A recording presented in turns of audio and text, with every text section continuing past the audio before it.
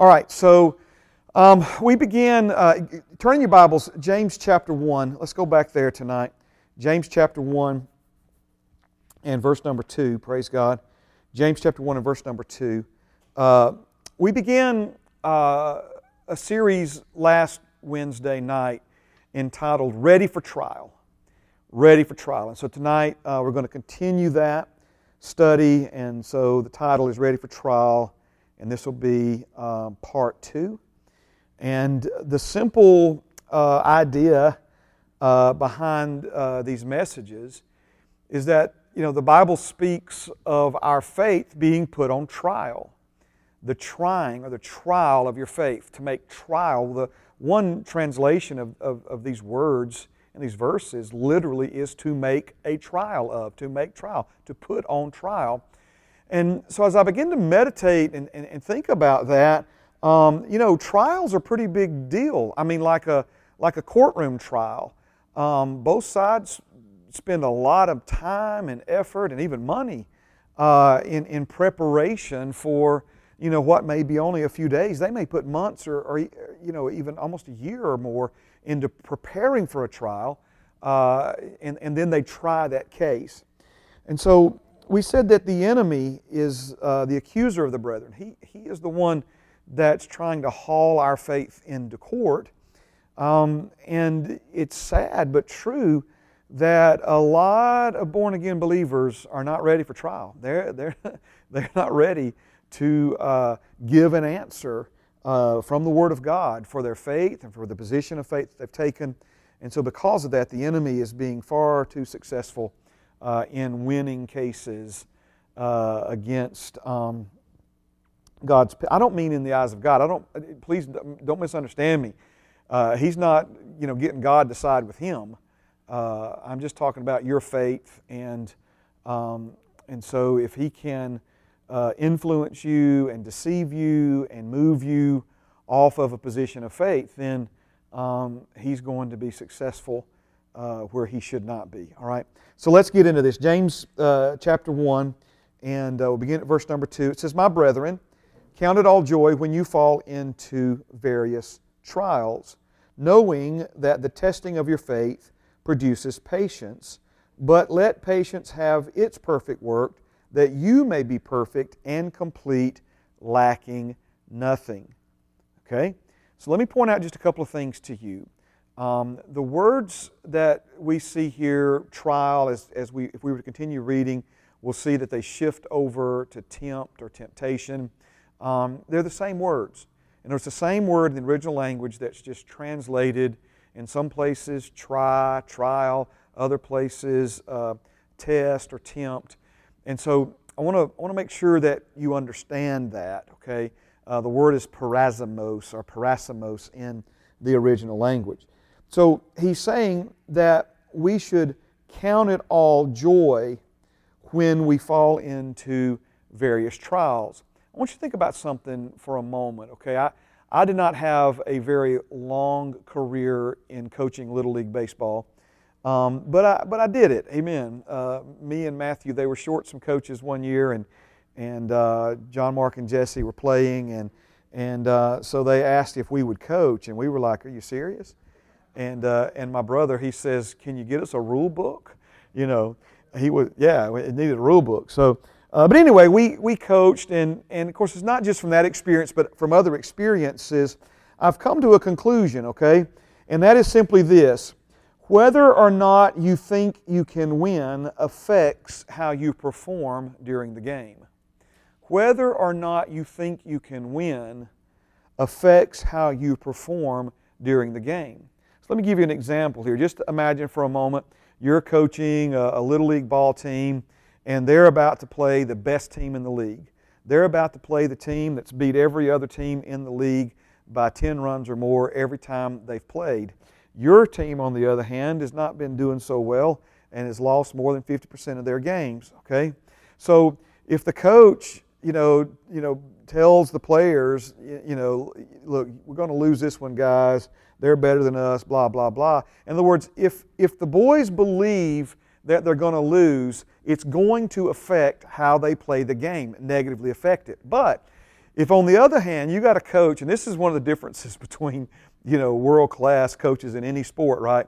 It's when they can motivate their team and inspire their team, and even if their team is an underdog, have that team believing when they take the field that they can win the game, because that coach knows what we need to know is if they don't believe they can win, they're going to perform poorly. But if they believe that they have a chance, it's going to increase the effort, it's going to increase the enthusiasm that goes into that performance. So why am I bringing that up now? This is what Paul is saying. Count it all joy when you fall into various trials. Jesus told us that we were going to experience trials, tribulation, persecution, tests, trouble. He told us that we were going to experience those things, but He also told us to be of good cheer because He has overcome this world. So the idea is we know that we're going to face some challenges, but we don't go into those challenges defeated. We don't go into those challenges believing that we're going to lose. We go into those challenges knowing that we've already won, knowing that we are victorious in Christ Jesus, knowing that we are expecting victory. So if you believe you can win, it's going to affect how you deal with the challenges and the issues that you face, right? Versus if you go into it believing you can't win, and again, how you're going to respond to the things that you face and deal with. Now, I want to point out a connection here that's very important, and I'm going to use the screen to do it, okay? He says, count it all joy. Now, obviously, all this is important when you fall into various trials, but I want you to skip over that part for just a moment and make the connection. He says, count it all joy knowing. Count it all joy knowing. Count it all joy knowing. In other words, we count it joy because we already know some things going in. We already understand some things before any blows are thrown, before any battle is fought, before anything gets real up in here, right? It's an expression that the young people use these days. Knowing gives reason for the joy. So he says, count it all joy knowing. In other words, there are some things that you can know that will cause you to have joy even in the most difficult of situations. Just like there are some things that you can be ignorant of that will cause you to be very depressed, very defeated, very unenthused, so to speak, when facing different situations and difficulties in life. So knowing, count it all joy knowing, because knowing is what gives reason for the joy. But knowing what? Knowing that the side effect of the trial is the proving of my faith, and the proving of my faith is how I increase my endurance. Okay? So I know we layered some things right there. Let me take just a moment to deal with them, and then I'm going to show them to you in some different examples. So he says, count it all joy when you fall into various trials. You count it all joy because you know some things. And one of the most important things that you know when you fall into a trial is that when your faith is tested, it's going to produce patience. Now, I've done this many times before. I'm going to do it again, all right? This word patience also means endurance. And I actually prefer endurance because patience sometimes gives us this idea of, we showed up for a 3 o'clock dentist appointment. It's 3:45 and they still hadn't called us back, and I'm losing my patience, okay? So, you're still enduring. Don't misunderstand me.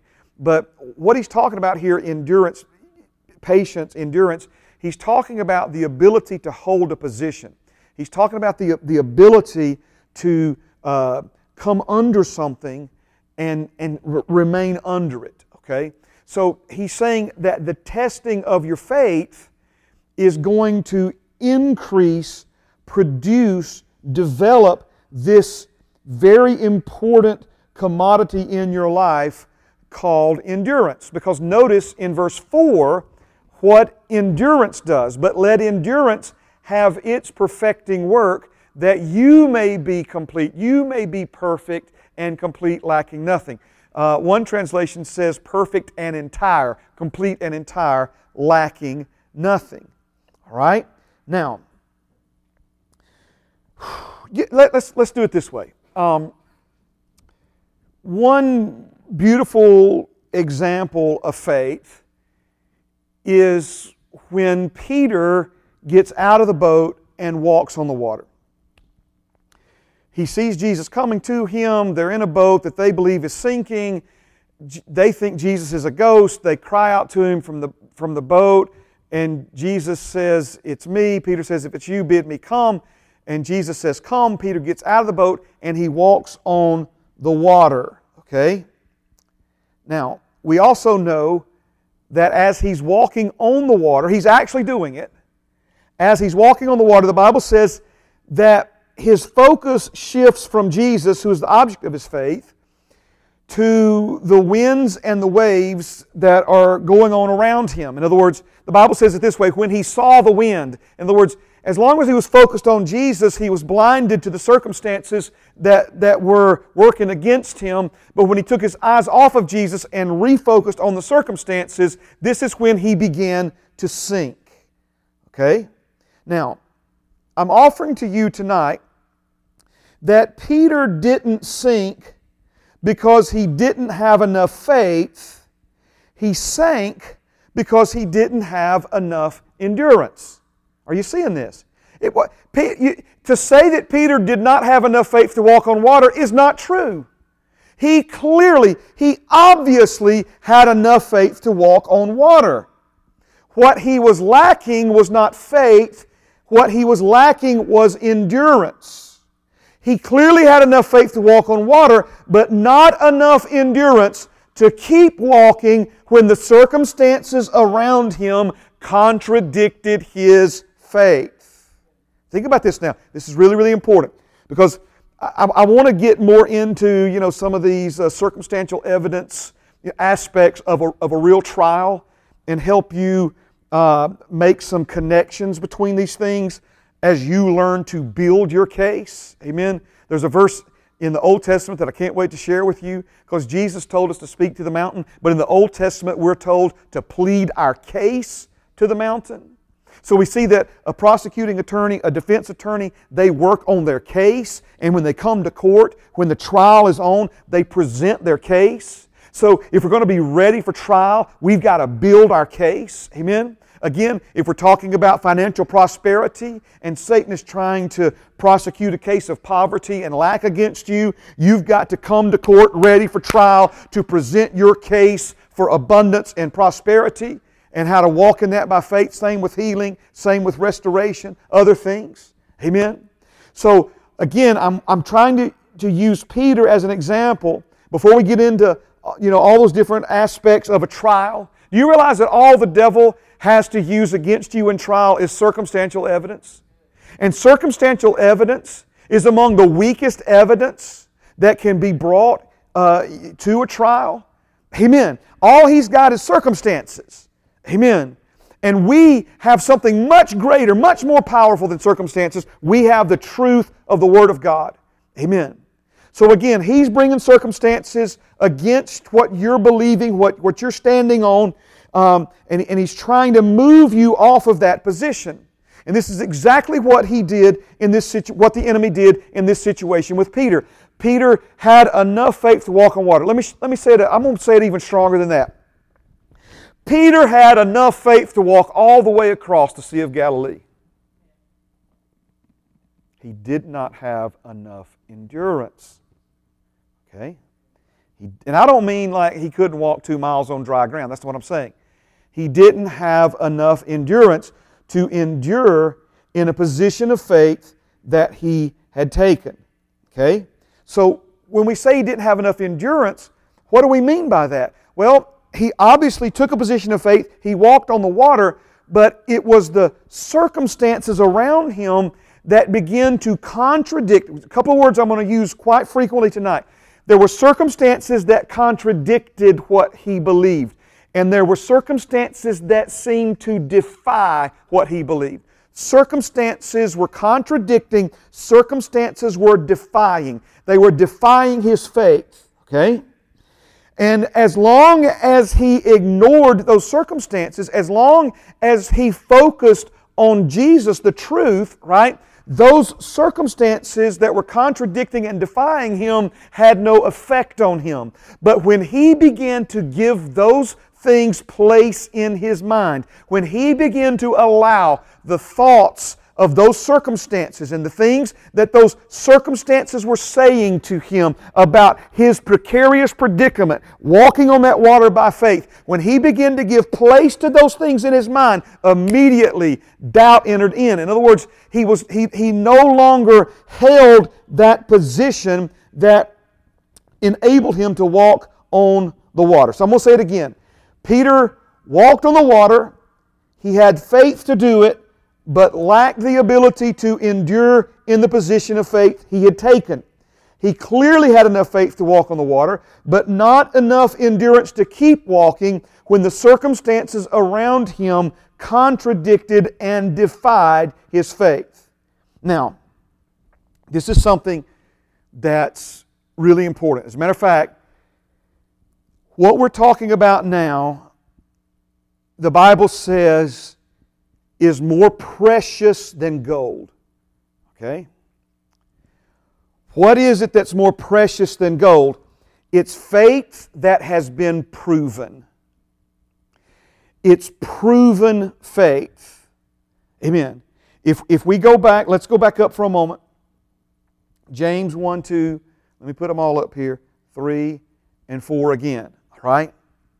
My brethren, count it all joy when you fall into various trials, knowing that the testing, that word testing there, literally means the proving of your faith. The proving of your faith.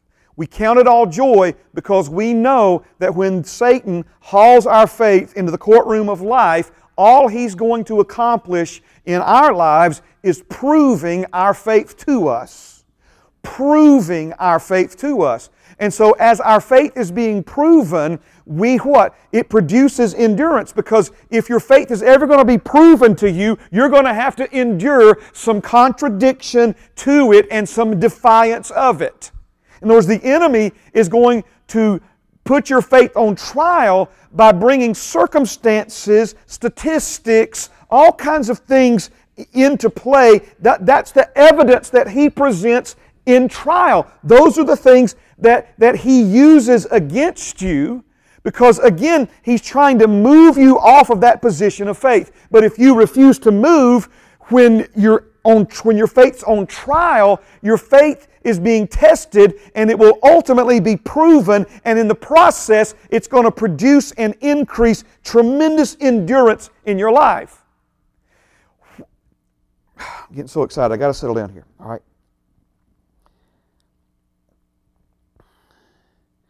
If we can learn to endure in faith, there is nothing that we can't accomplish. There is nothing that we can't move. There is nothing that we can't receive. All right, let me get back now. So, here's a simple question. What would have happened to Peter's faith if he had endured the contradiction and defiance and just kept walking? In other words, what if the circumstances, what if the things that the enemy was bombarding his mind? Because see, when you take that position of faith, you can rest assured the enemy is going to come and try to interfere with that. Faith terrifies your enemy. Listen to me, please. Faith terrifies him. His worst nightmare is the day you find out what your faith will actually do in your life on this planet. The day Jesus was not exaggerating when He said your faith would move a mountain into the ocean. He was not exaggerating. He's talking about the single most powerful substance. Are you hearing me? I know the blood of Jesus. I'm talking about tools and weaponry that we've been given, imparted into us, right? Again, as powerful as the blood of Jesus is, it's powerless to a man who has no faith in it. Right? We're talking about something of a spiritual nature that can release the force greater than an atomic bomb. Jesus said faith the size of a mustard seed could literally move a mountain off its foundation into the ocean.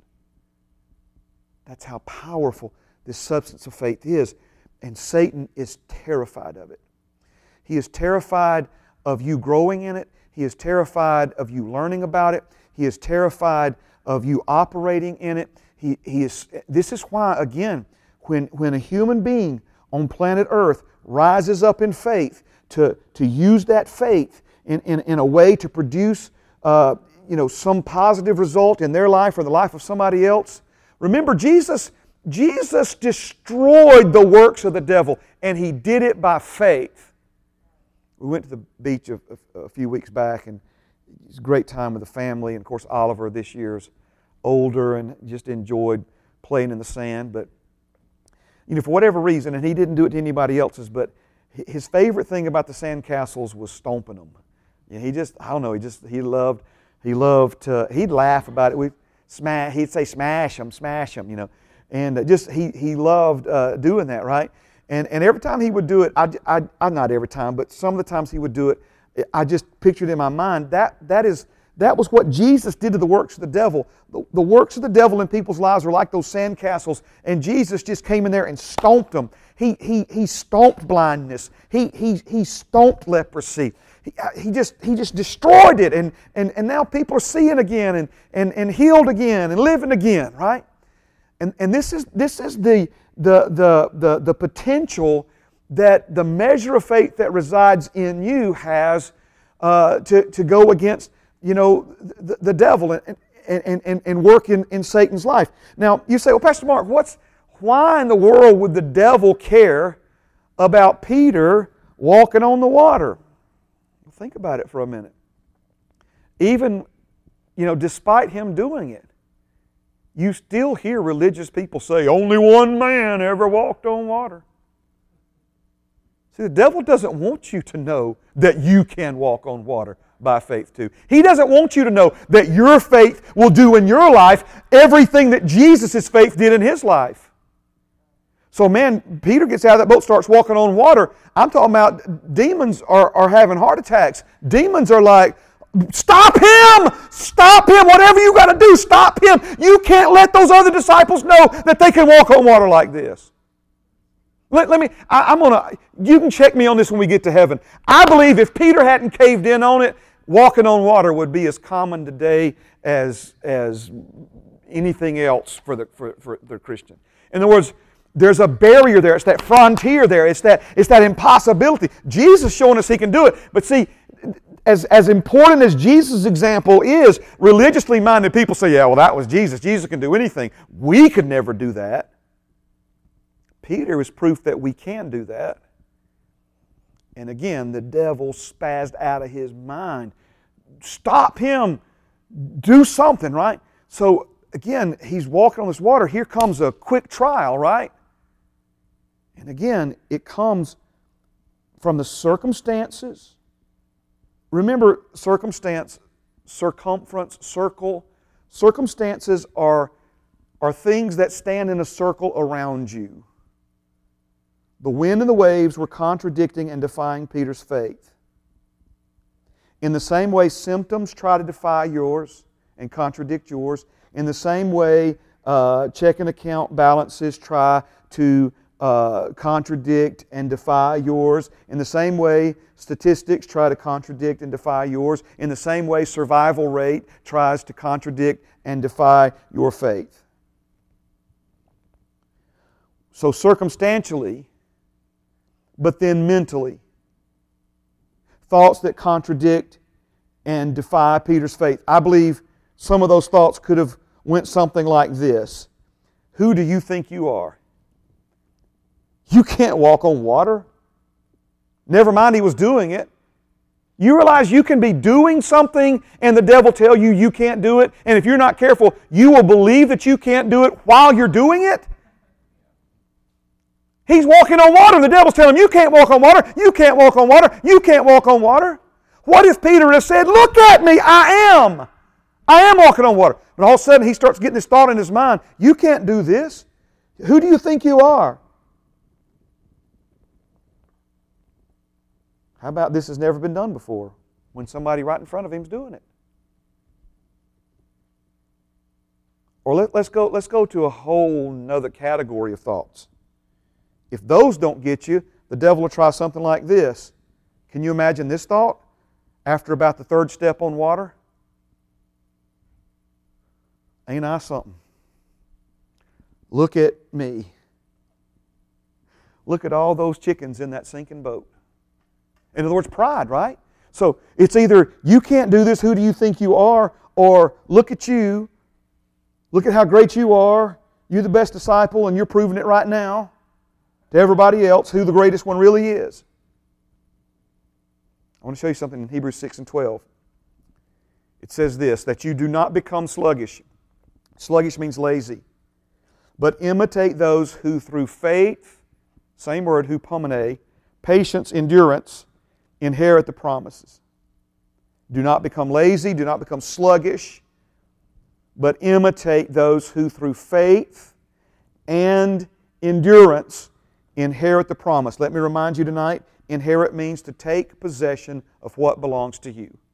To take possession of what belongs to you. To inherit healing then would be to take possession in your body of the healing that's yours already. How do we take possession of what belongs to us already? Because all the promises of God are yes and amen. How do we take possession of what belongs to us already?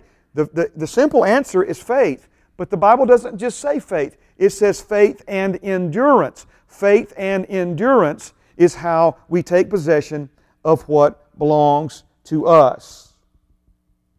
So I've said all this tonight to say that the trying or trial of your faith occurs when circumstances and sense realm evidence contradict and defy your faith. In other words, this is what it means for your faith to be tried. It's when circumstances, it's when things stand around you in a circle. All those other things we talked about, they could take the form of statistics or checking account balances or symptoms or what have you. All of these things that come against you to defy your faith. Being ready for trial then means you are prepared to answer and endure the contradiction and defiance without moving from your faith position.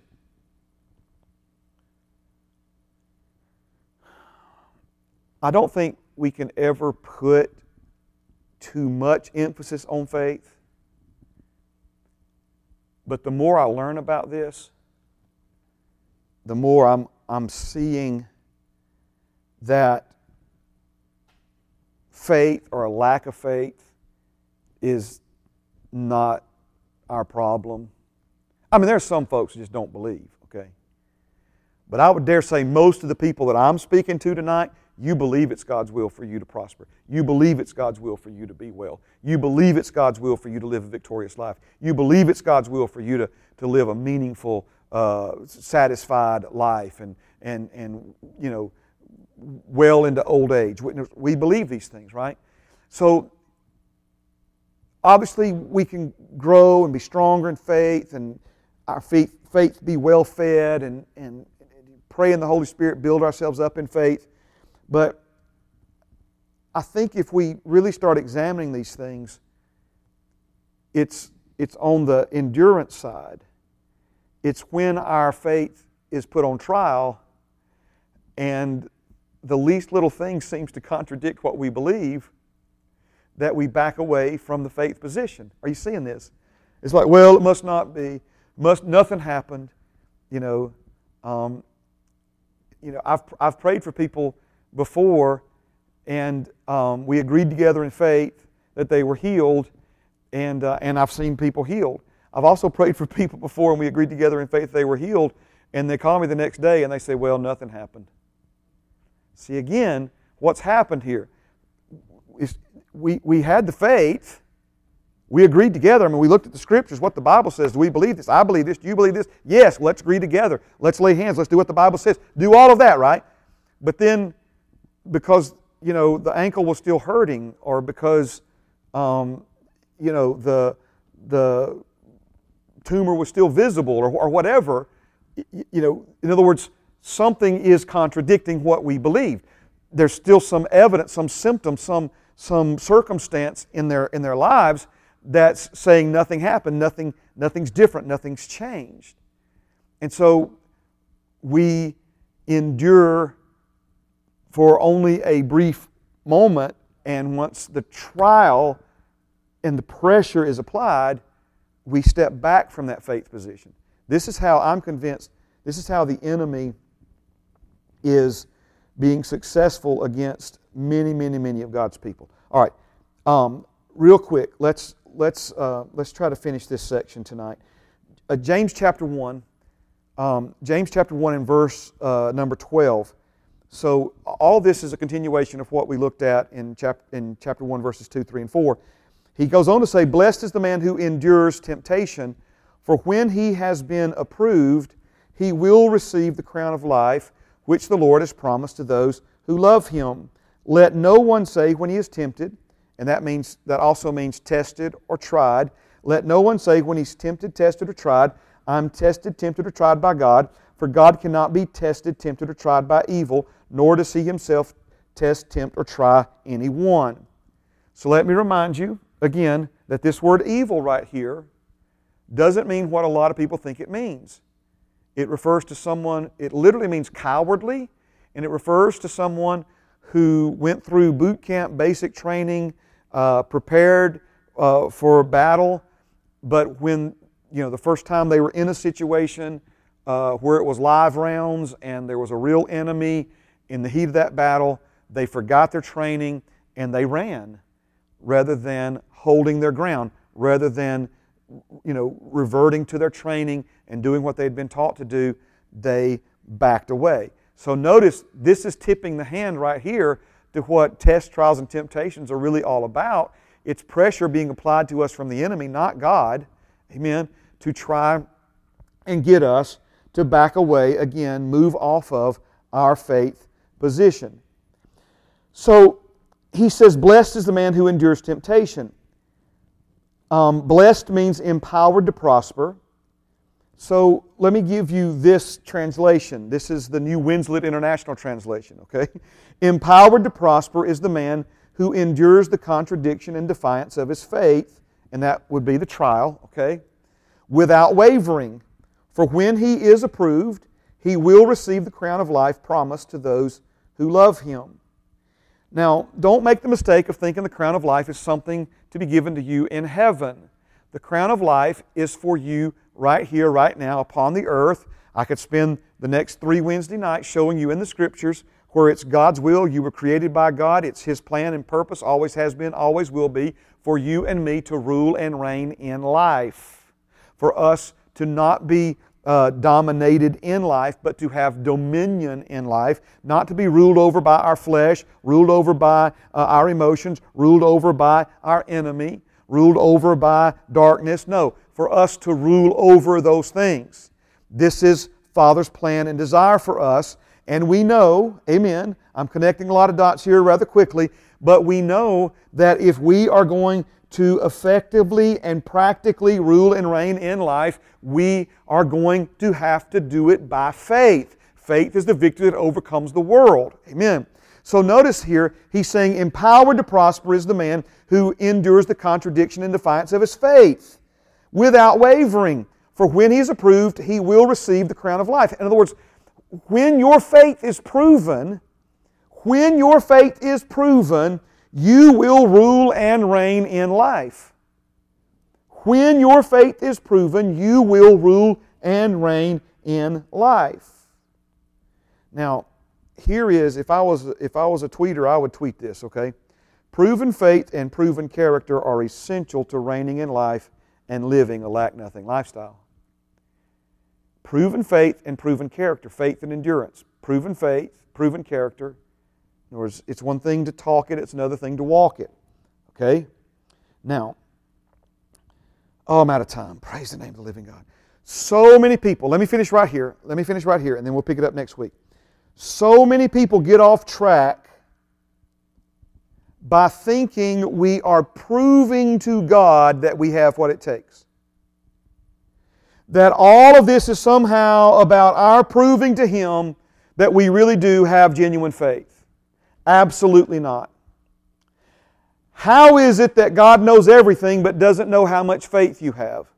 How could it be possible that He gave you the measure of faith but somehow forgot how much He gave you? My friend, the trial of your faith isn't about proving your faith to Him. It's about proving your faith to you. You remember David, who went to face Goliath? And Saul, the king of Israel, realized that David was serious about this and he was going to take on that giant. Saul wanted to give David his armor. Saul probably had the finest set of armor on the planet. He was king of God's people. And David tried it on, but he basically said, thanks, but no thanks. And you remember what he said? He said, I haven't tested these, and they are not proven to me.